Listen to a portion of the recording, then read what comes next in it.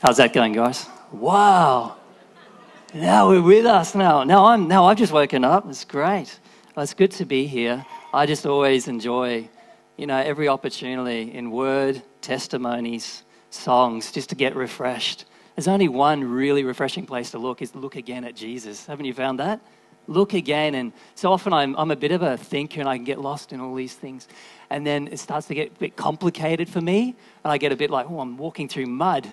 Things seem a bit complicated. But then one way or another, I just get back to Jesus. And it's like, wait, look into Jesus. Who is this man, God, man again? And then suddenly it's like, wow, wonder, simplicity as well. Isn't he the one-stop spot for life, for power, for hope and breakthrough? So I'm enjoying that this morning. My name's Steve. Tim's having a holiday right now. That's really good. I reckon that'll be good. He deserves that. And he asked me to come and speak this morning and tonight. And who am I? My wife Louise is here. We've got 3 kids. Because I don't really know many people in the room, at the same time, there are a bunch of you who I've had the joy of getting to know a little bit. And I'm really looking forward to more and more. We're attending the night service and morning now as well. So you'll see us around a little more. We've been chaplains in the area. So Louisa and I have been SU chaplains. And so I really love what Roger was sharing about RI. When I was a lot younger, even than I am now. I'm just 42, as you know. But even when I was younger than this, I did a bit of RI, and it's powerful. But just so you know a little bit about us, we're youth pastors as well at Narangba Baptist. Roger, that's where you are now, which is cool. We finished up there in about 2010. So we love this area and the young people here in the high schools and the state schools.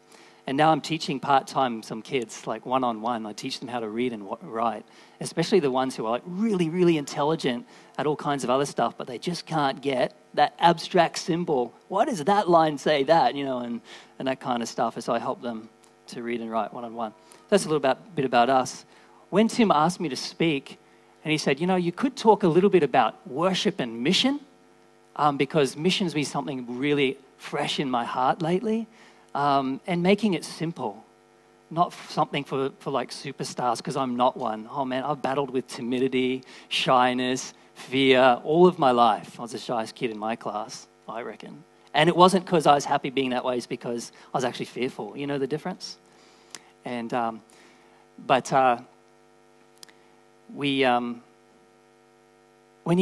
mission's been coming up lately, making it simple and easy, not pressurized. For the ordinary person, not the evangelist.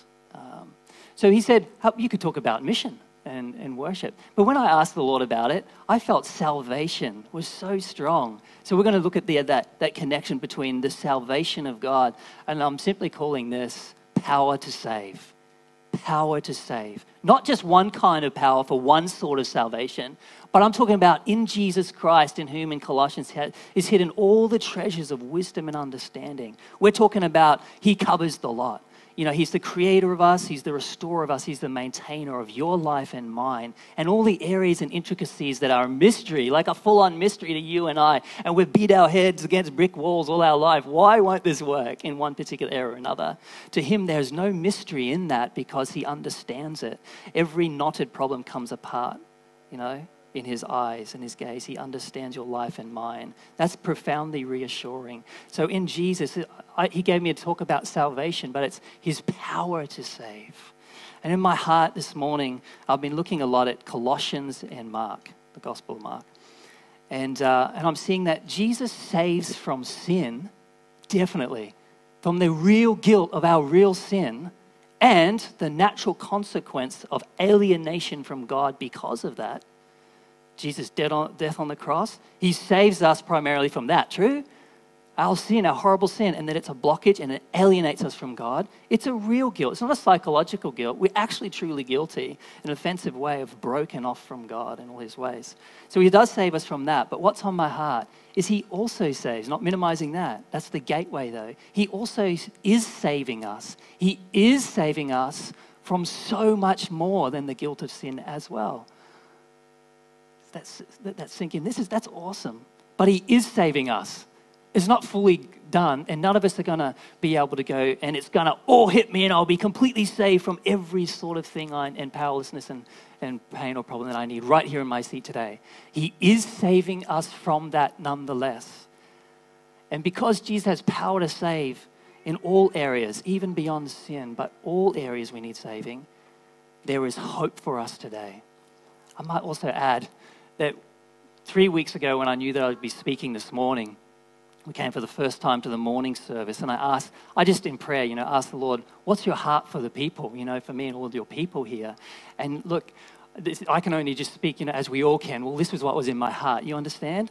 We're not trying to claim some great authority or something, but just this is what I really experienced quite clearly in my heart. And I felt as though I felt the Father's heart, and I felt his encouragement for every person that's in the room. And what I really felt quite clearly and sharp and quite clearly for me is that I feel him saying there's such goodness in all the people in this room. The Lord is with you. I felt that you have been tested. Everyone in this room has been tested, yet you're faithful. Haven't you come through fire? Haven't you come through pressures? But that's no little thing. It's been by the grace and power of the Lord to sustain in the pain of waiting for our full salvation. But that too has been the power of the Lord working in your life and mine. It was though I felt that no one in this room would be here apart from a genuine responsiveness to God, like, save me, Lord, and keep saving me and hold me faithful to you, because many have been torn away and we love them. But I felt a word of encouragement for you. I felt like for everyone in this room, it's like they wouldn't be here if they hadn't come through testing and fire. And he's saying, already my goodness is in them. Is that encouraging? So whatever we might look at in the Word of God briefly now, that might say, oh, there's more. You know that feeling? Okay, there's more. Instead of going, oh no, I'm meant to have more. It's not like that. I feel like an encouragement of the Father and the Son and Holy Spirit. Like a well done in his grace, that you've passed through fires and you're faithful and his goodness is in you. And it's like an exciting invitation. Wow, we could even get to know the voice of God, the working of his power in our life, especially the power to sustain us in our waiting more and more. So, let's read Colossians chapter 1. Now, I haven't got a big PowerPoint going on here, so I want you, when I say a key word, could you do me a favor, work with me here, and put it up in lights in your mind. Like, I'm going to say a word like Jesus saves from guilt, Jesus saves from shame, he saves from fear. I'm going to have lots of story, okay, from the Bible and a few from my life. But if you could if I say a word, just picture it in your head. This is how I teach kids. Picture it in your heads in blue, neon lights, and you'll be able to remember this. But let's look at Colossians chapter 1, verse 12.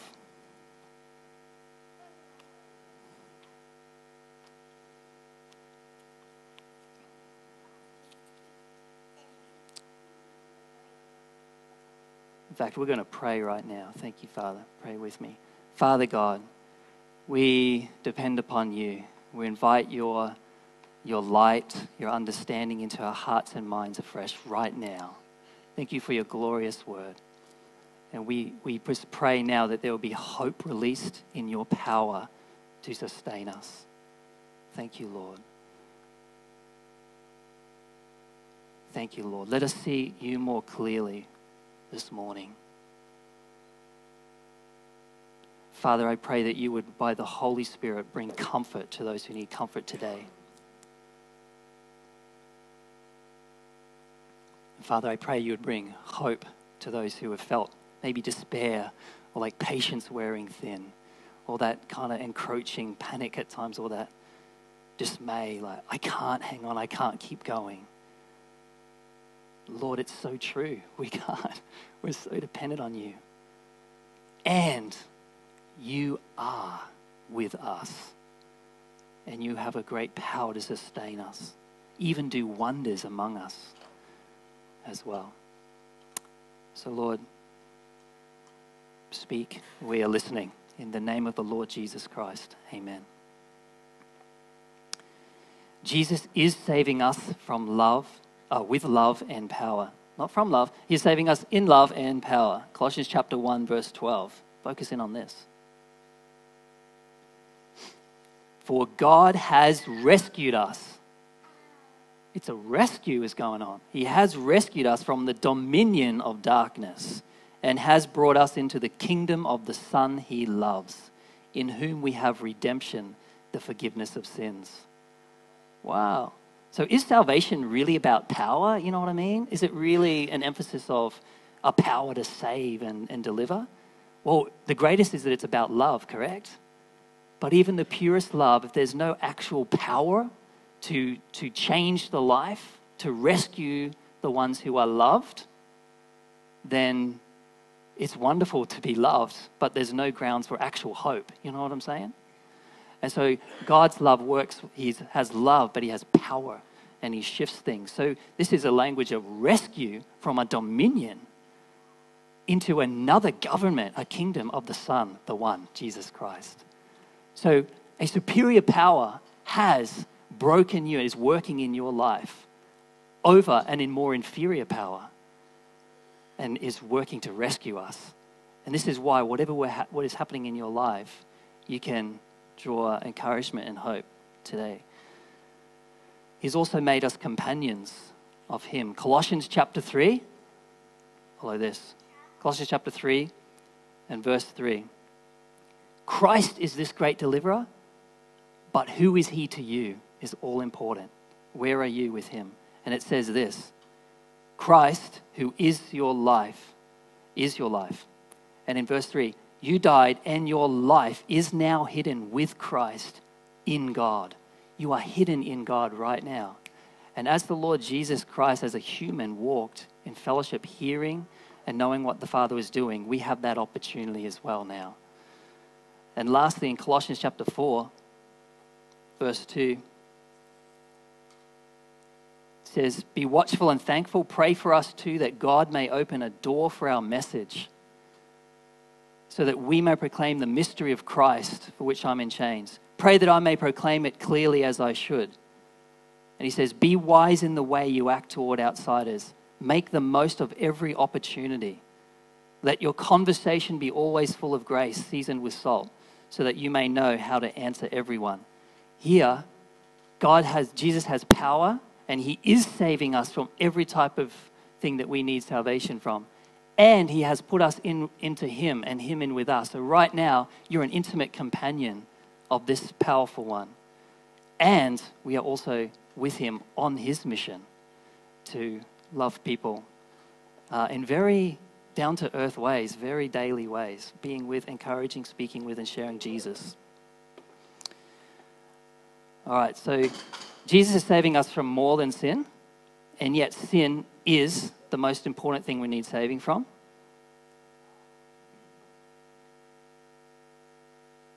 Hebrews 7:25 says Jesus is able to save completely those who are coming to God through him. One day we'll be saved from everything, but in the middle, right now, we're still waiting for that kingdom to come in full, right? But I've got to ask, if he saves from more things than just sin and guilt, what are these other things he saves us from? And this is where we're going to look at a few quick stories now in Mark. Does he only save us from guilt, or is there other things that Jesus tends to want to save people from? Certainly, let's look at Luke chapter 7, verse 44. If you want to go there, he saves from guilt. Picturing that in your head?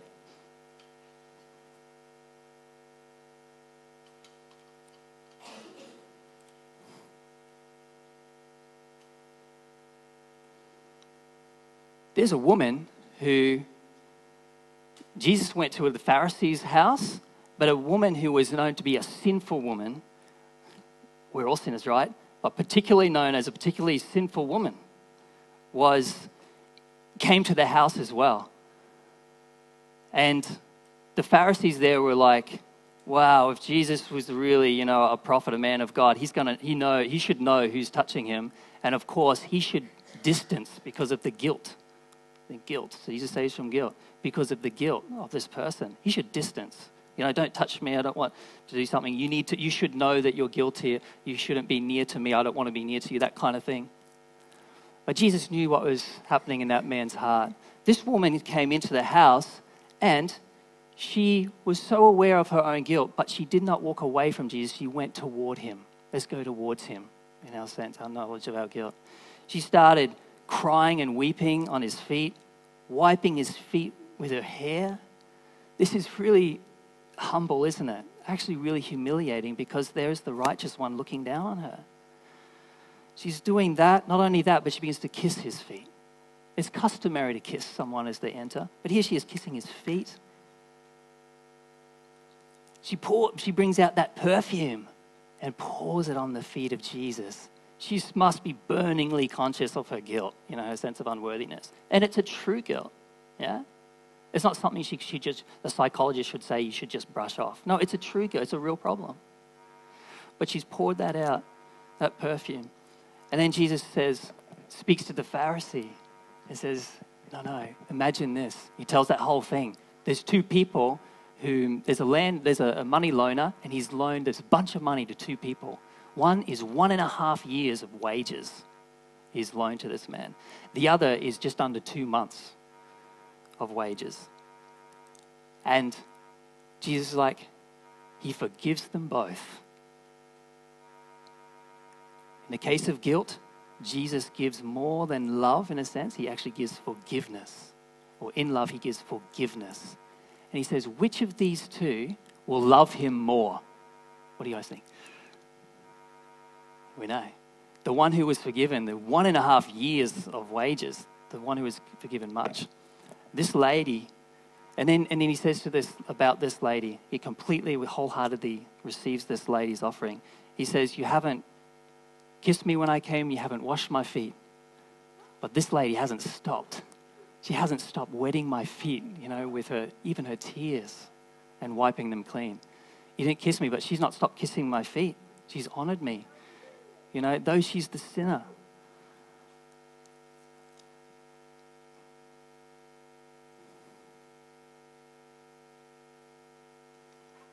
You didn't put oil on my head. She's pouring perfume on my feet. And he says to her, her many sins have been forgiven, as her great love has shown. But whoever has been forgiven little loves little. Then Jesus said to her, your sins are forgiven.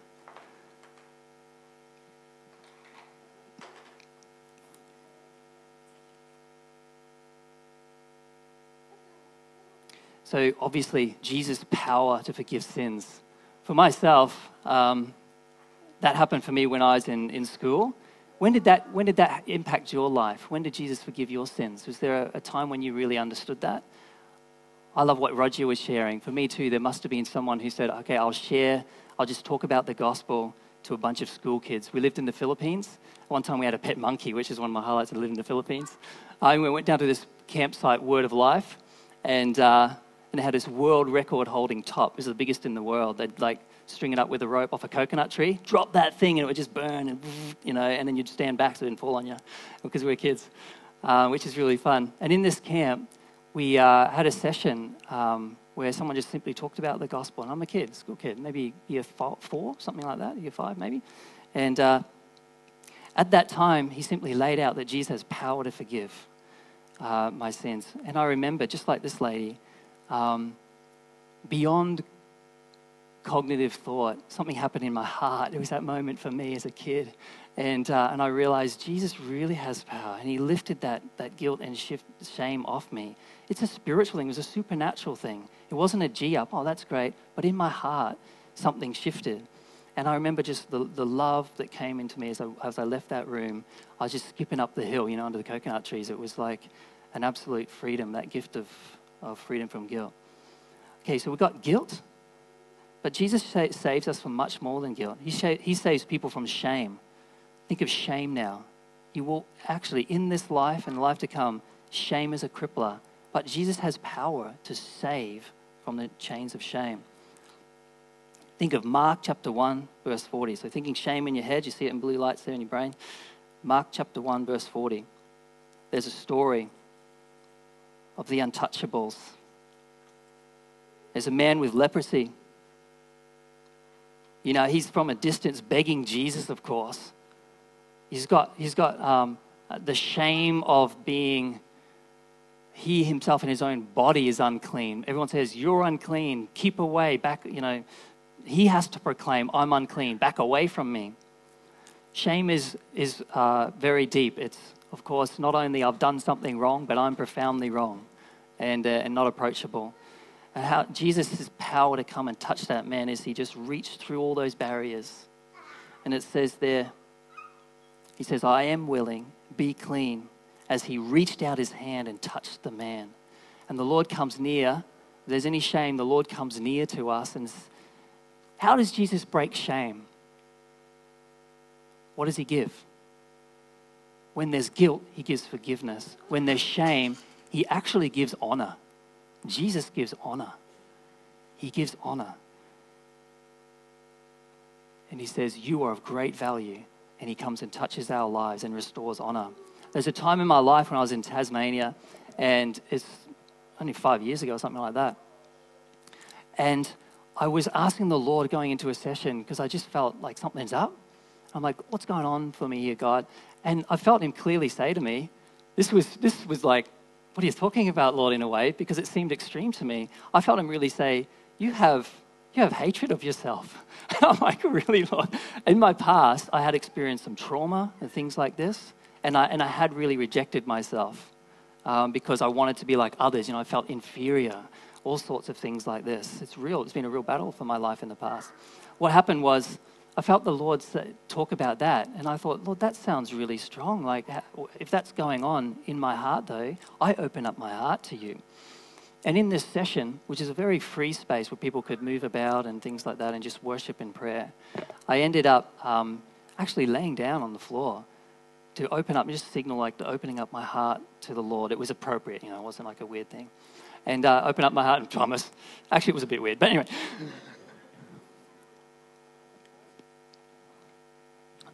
Talking about the power of God to break shame, even when you think that's not in your heart. What if the patterns of when you look away or you're a pattern in your or my heart where we lack a confidence before people, or sometimes there are those actual patterns of shame and unworthiness happening in many of our lives. And the Lord was highlighting, I want to deal with that. I lay down on the floor. It was a real time. It was powerful. I remember there were some tears coming from my eyes and my heart. And I was like, Lord, just do what you need to do. I have accepted myself. I know that you love me. But I lay there and I was being affected. I was just opening my heart, being very genuine. And I encourage you to do that. Take the risk. Be vulnerable before the Lord. It takes time. And I've found that when I step into that place, it feels like I'm going backwards. Because you become conscious at those times of how your inadequacy and your weakness, you know what I mean? You don't necessarily want to dwell there too long, but sometimes you go there, it's like, oh my goodness, this is a bit of a mess. It's like, but you got to go backwards to go forwards at times when it's the Lord's timing. And he dialed this up. He said, what about hatred of yourself? Lord, really? That strong? I wouldn't have thought that. Here I am lying down. There's tears. This is real. Lord, do what you want to do. Operate in me. And I'm just laying there. I'm just waiting. With tears, just open. Lord, I must need your love. Encourage me. Below my subconscious even. Just minister to me. And here's how the Lord came to me and touched me. This is unusual, but very, very special to me. Because some time into this, a man approached me very gently, very humbly. It was very appropriate. Nothing wild or weird. And yet it was extraordinary. And he came up to me and said, excuse me. And I've never known this man. I looked up. I never met this man. And he said, while we were worshiping, I felt the Lord put something really on my heart for you. And I saw something. I believe it's from the Lord. Is it okay if I share that with you? And I said, sure. What is it? I'm really not believing that the Lord's going to speak to me. I'm just waiting upon him. And he says, as I was worshiping, as I saw you on the floor there, I don't know what's happening for you, but he said, it's as though I saw somebody walk to you with a crown in his hands, someone in white. And he took that crown and he placed it gently on your head. Here I am. I know I'm not special. Today, I know I'm not special compared to anyone else. But to him, I know I am. Honored by the King. And I know that all of us are cherished and honored and crowned in that same way. Are we not royal sons and daughters? And it's not like an empty, like a fairy floss sort of pat on the back. This is profound eternal truth that our Father is the Lord of Lords. He is the ruler of the kings of the earth. But he's tender. So isn't that precious? Well, I don't even know, God, that I'm hating myself. What? You know, otherwise do all that. Do what you need to do. Tears in my heart, tears in my eyes. And a man says, I see one coming to you and placing a crown on your head. We're all crowned. But that was very personal because my name's Stephen and he knows how to come. He'll come in very different ways. You know, do you? The meaning of Stephen, like name meanings are fun, aren't they? And they're important, of course, to the Lord at times, but it's not everything, is it? He just speaks in many languages. But my name's Stephen, and Stephen means crowned one. And here I am, you know, knowing my brokenness. And the Lord, you know, shows someone else that I'm coming to you and as though I'm crowning you. You're my son, you're my crowned one. And what happened in my heart, I just paused for another half a minute and it dropped. Not clicked, well that too, but it also dropped in my heart. The sort of thing that can shift those foundations, even really rewrite those really deep beliefs and self-perceptions. Remember, Jesus saves from shame. And I realized if he can love, if he can honor me and love me in that way, I think I can love someone like that. I think I can really love someone who's honored by God in that way, to be crowned. Does that make sense? What a gift of me, and he feels the same way about you today. Jesus really does have power to save for things beyond not only just the sheer guilt. That's just the doorway in. You know, Jesus is the door, but he's so much more. The door is the threshold where you come into the relationship with God. But then you got the whole mansion of his person, of his presence to explore. And in there you see, yeah, he's saving from so much. So he saves us from shame through giving honor. You put the crown on me. Hey, there's something else Jesus saves from. He saves from fear. Real world fear, he saves from fear. Mark chapter 4, verse 35. Quick story. This is when the guys, the boys, the disciples, and maybe some others with them, they're racked in fear. They're terrorized. They're paralyzed with fear. It's that time when they're in the boat. You can picture it now. Stuck, you know, storm. We are literally going to drown. They're packing it, you know. This is like, they're so afraid. And here's Jesus in the stern, sleeping in a cushion. You know, make sure Jesus is in the boat with you. But today he's saying, I am in the boat with you. He got up, he rebuked the wind, he said to those waves, quiet, be still. Jesus has power to save us from fear and to save us through those real circumstances that are bringing us fear. Quiet, be still, and the wind died down. It was completely calm. He said to his disciples, I wonder why you're so afraid. I wonder what his tone is when he says things like this. Why are you so afraid? Do you still have no faith? They were terrified and they asked each other, who is this? Even the wind and the waves obey him. Don't know who they were more afraid of, the waves or Jesus at this point. But the thing is, the fear of Jesus cured them from the fear of those waves. Isn't that true? And more profoundly, even when the storm continues for a while in our life, you know, that depression, that sickness is continuing and it's not stilled yet. We have a rock solid certainty one day it will. Every storm and every need, every problem will bow. But in the meantime, while we're waiting, that same power, that same terrifying power of God, but not to us, the comforting power of God, sustains us in supernatural peace in the experience of the breakdown, in the experience of even a continuing storm. So this fear that Jesus saves us from, he saves us by giving power into our helplessness. We fear because we're helpless, true? And so what does he give? He gives power. His presence of power.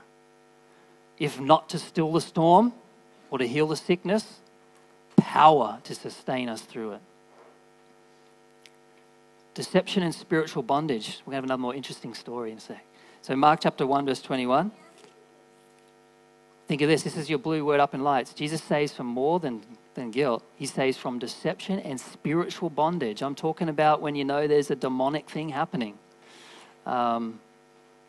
That Jesus obviously faced personal, real spirit beings, and it's just a fact of life, according to God. Mark chapter 1, verse 21. This is where Jesus, it happens many times, he went into Capernaum, goes into a synagogue of all places, and it says he starts speaking truth for them because he loves them. So he's speaking truth to fix up confusion and set things right in the heart and mind and understanding. He begins to teach, and the people are amazed at Jesus' teaching. He taught them as one who had authority. Just then, a man in their synagogue who was possessed by an impure spirit cried out, and Jesus says to him, "Be quiet and come out of him," to the spirit. The people were also amazed that they asked each other, "What is this? A new teaching and with authority." Teaching and authority. He even gives orders to impure spirits and they obey him. They come out. And news about him spread quickly over the whole region of Galilee. So picture with me that word. Jesus is now saving from deception and spiritual bondage. By speaking truth, those spirit beings that speak the opposite quietly and into people's lives and have a grip on their lives get revealed, and Jesus can set us free. So I know of a lady in the area, and even just last week was prayed for. This lady who's just in a shopping center, so not in a church, has a belief in faith. So I know of a lady who asked for prayer because her mother had given to her a thread to tie around her children's waist and her own waist. And it was prayed over by some sort of priest, like over in Bali or one of the islands, specifically, kind of stuff, for protection. The ironic thing is, backfired, not in the perspective of the powers of darkness, who actually were cursing that, because ever since she had put that on, she'd had this terrible pain in her side. She'd had to go to the doctors. It'd been like over a month or so, I believe. And it was so severe, such a real pain that she'd had x-rays done and all this sort of thing. So even a week ago, I know this lady who asked for prayer for this, and she believed that she needs to disagree with that and tell that thing to go. During prayer, as she was prayed for, she said that though she had been sitting upright, she said, during the prayer, I fell backwards. It was as though I fell backwards, she said, onto the floor. This is this is a local shopping center. And she said, I fell backwards on the floor and something came out of me. And then I got back up. But at the time when she was being prayed for, she was sitting still, very calmly. But she had this experience of something coming up out of her. This lady is a believer in Jesus, has a cross on as well, believes in Jesus. But she also had religious Hindu statues and gods, and had been convinced by a relative even that week to offer prayers as well. So with a message of saying, for Jesus to deliver and bring salvation from spiritual bondage that you know is real in your life, you'll need to choose to agree with him and just pray to him alone, because he's the one true way, and put aside the false idols. In her agreement with that, she felt this thing go. And as a testimony to the Lord's work, she said, I've been trying and trying to get this pain to come back, but it's gone, absolutely gone. And so she lit up. And so she knew that Jesus saves from guilt, but he also, in this life, and one time forever coming, he saves from deception, and he saves from spiritual bondage and evil spirits today. Jesus saves from so much. He saves from hunger and lack, true? And there's a story in Mark chapter 8, verse 2. We don't need to go to all these, but there's this situation where there's this mighty massive crowd of people who have come. What's Jesus' response? Because I want to encourage you, it's still his response today. On the one hand, while Jesus was on earth, he's strategically doing things as an object lesson, isn't he? This is who I am as the unique Son of God, and this is what Father is like. So he's definitely doing that. That's why he works power and saves people. But there's something else happening as well, and it's much more just normal, like for all of us. And on this occasion, maybe we should have gone to it, but in Mark chapter 8, verse 2, you may remember it, it says, seeing the crowd, he was moved with compassion It's not that he felt compelled to, I must have a divine revelation about who I am as the unique Son of God in that moment. That is definitely happening. Super vital. Do you understand? It's actually more like a really just goodness response. He wants to do works of power to save and provide because he loves people. And it really is that simple. And I've been feeling that the Lord encouraged me with this lately. As I look around and see people around me, he actually just loves them. You know what I mean? You know when you got $100 and someone you love is like, I've got no money. It's not that you've got a point to prove. It's that you see that person. Oh, geez, I don't want them to be hungry and suffer. I've got a bit, I want to give you that. That's going to just make my day to give that to you. It makes sense? So there's a real sense in which when Jesus comes and saves us all now and one day completely, it's just because he loves us. And so it says he was moved with compassion. And the first crowd instance, so he taught them heaps of things. Though he and the boys were totally dog-tired, he just taught them. And on the second big crowd, as it describes in Mark here, this one, he says he had compassion.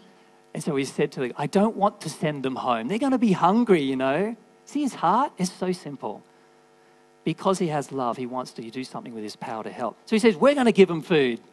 How much have you got, guys? You know, trust me. And then he works that mighty miracle. And so Jesus saved them from hunger and lack, real practical stuff, by his power. He saves from hunger. And we all may have stories of that. And my wife and I have many stories of Jesus providing what we've needed. The last one I'm going to point at is brokenness, with another fun story. Brokenness. Jesus saves from brokenness, and he truly does. Mark chapter 10, verse 46. Mark chapter 10.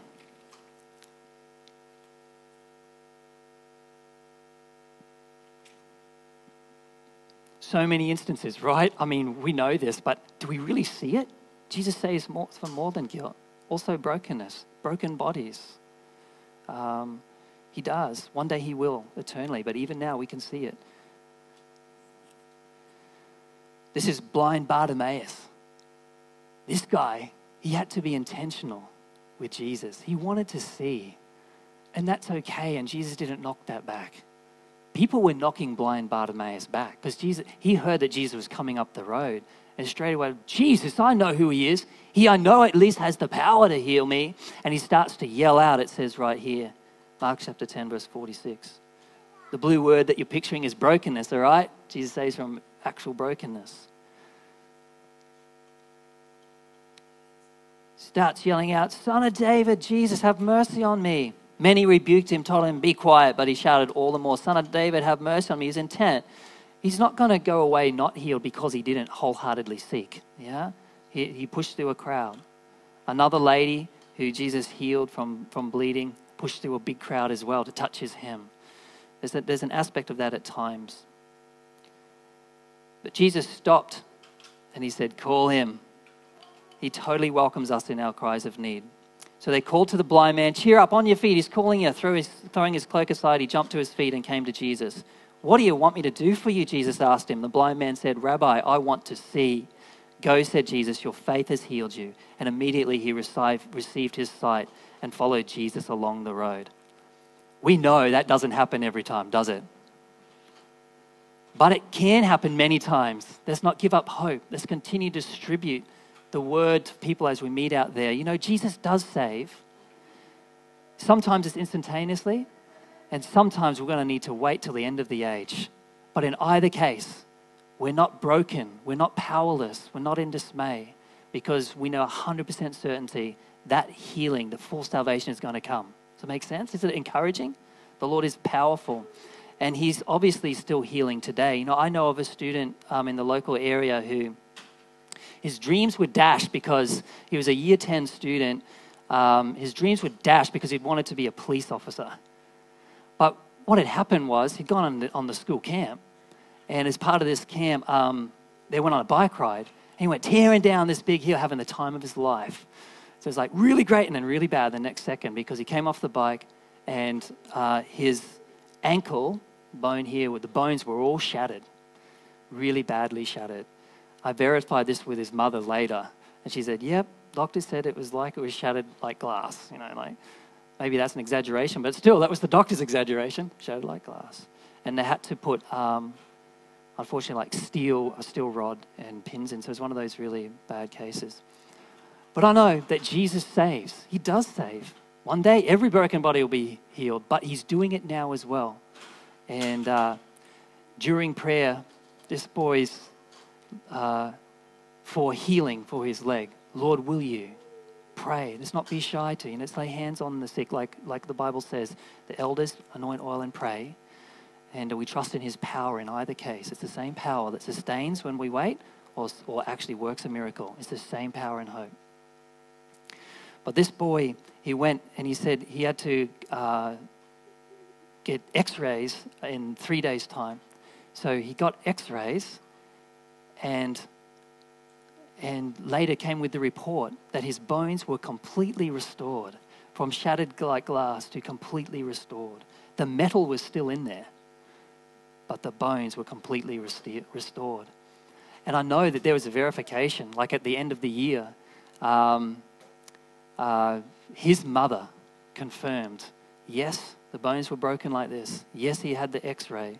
And yes, the doctors were not able to explain, the healing. Were not able to explain. They're like, how has this happened?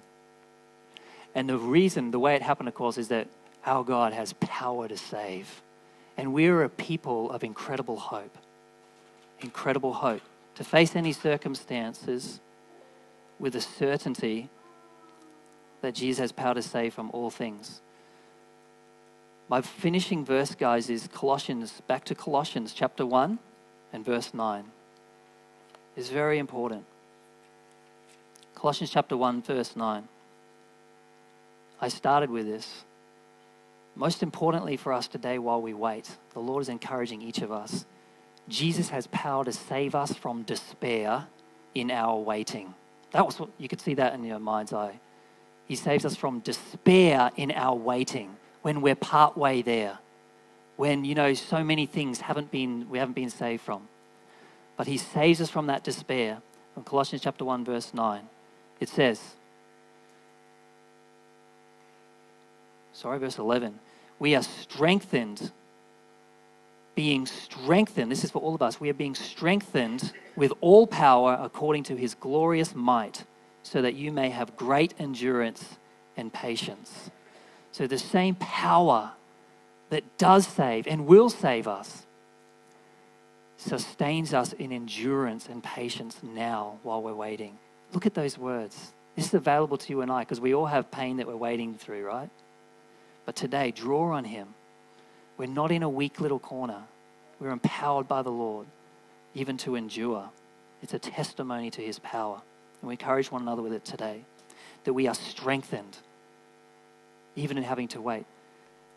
By what? All power is available this morning for us while I wait through our pain. All power strengthened according to his glorious might.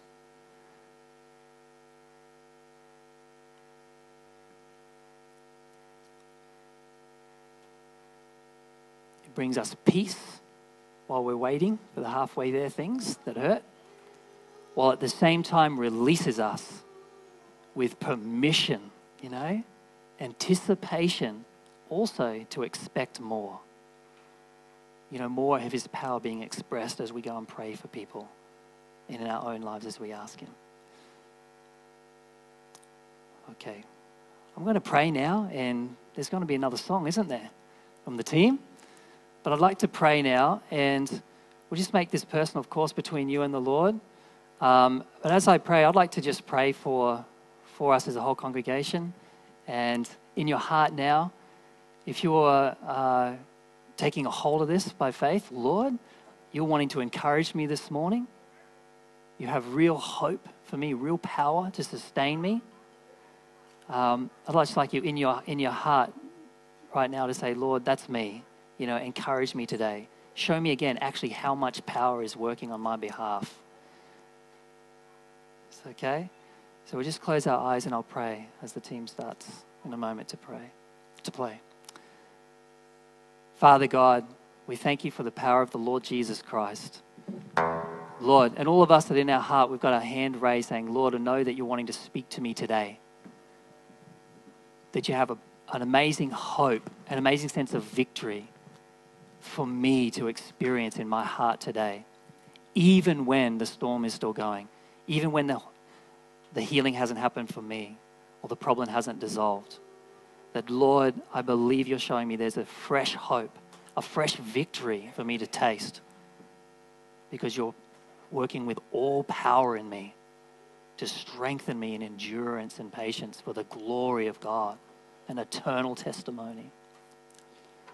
Plus, God, there are some of us in the room that through some of the stories, we've got our hand up and we're saying, God, raise my hope and expectancy to see the sick raised, to see depression broken off people. Sometimes it does happen in an instant and then has to be worked in.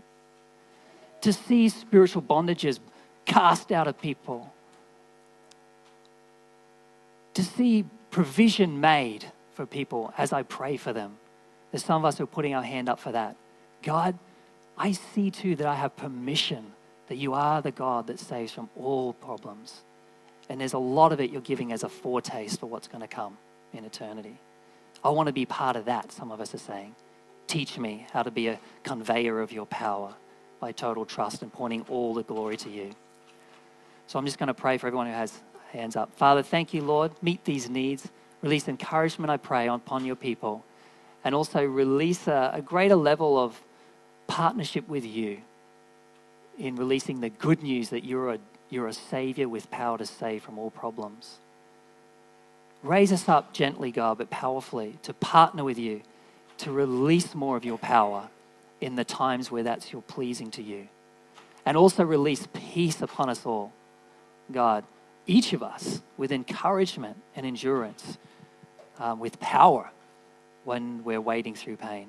And we pray this in the name of the Lord Jesus Christ. Amen.